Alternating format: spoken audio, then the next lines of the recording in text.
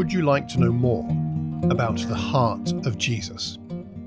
If so, you've come to the right place. Welcome to the Kingdom Come podcast from the Thames Valley Churches of Christ.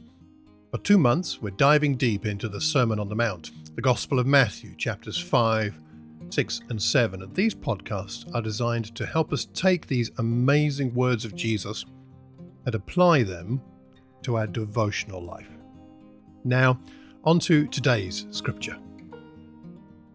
Matthew 5, verse 5. Blessed are the meek, for they will inherit the earth. Fantastic promise based on something that probably most of us wouldn't desire naturally. To be weak and meek? Don't most people see meek people as weak? The Greek word praus means to be gentle, humble, considerate, courteous. What is meekness? Somebody said, the meek are happy, deeply happy, in a way to which the big-headed can never aspire. It's the opposite of self-will toward God and of ill-will towards people. The meek are meek in dealing with God and with other human beings. They're people who, having mourned, understand that some strength is needed but used in the right way if we're going to see things change. Somebody said this: meekness is a controlled desire to see the other's interests advance ahead of one's own.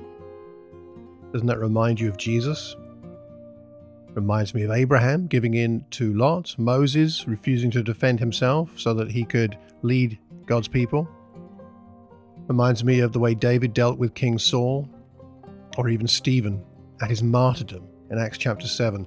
Meekness incarnate. And of course it reminds us more than anybody else of Jesus, someone with humility yet strength. And Jesus is our ultimate example. Because of his meekness, he inherited the promises that his Father had for him and which he now shares with us. So as we live meekly, others will likewise be blessed. In your devotional time today, why not pray about being meek, not weak, but strong in humility, imitating Christ for the glory of God. We hope you found today's reflection helpful. If you have any questions or suggestions, please contact me on malcolm@malcolmcox.org. Until the next time, let's pray. As Jesus taught us, our Father in heaven, hallowed be your name. Your kingdom come. Your will be done on earth as it is in heaven. Take care.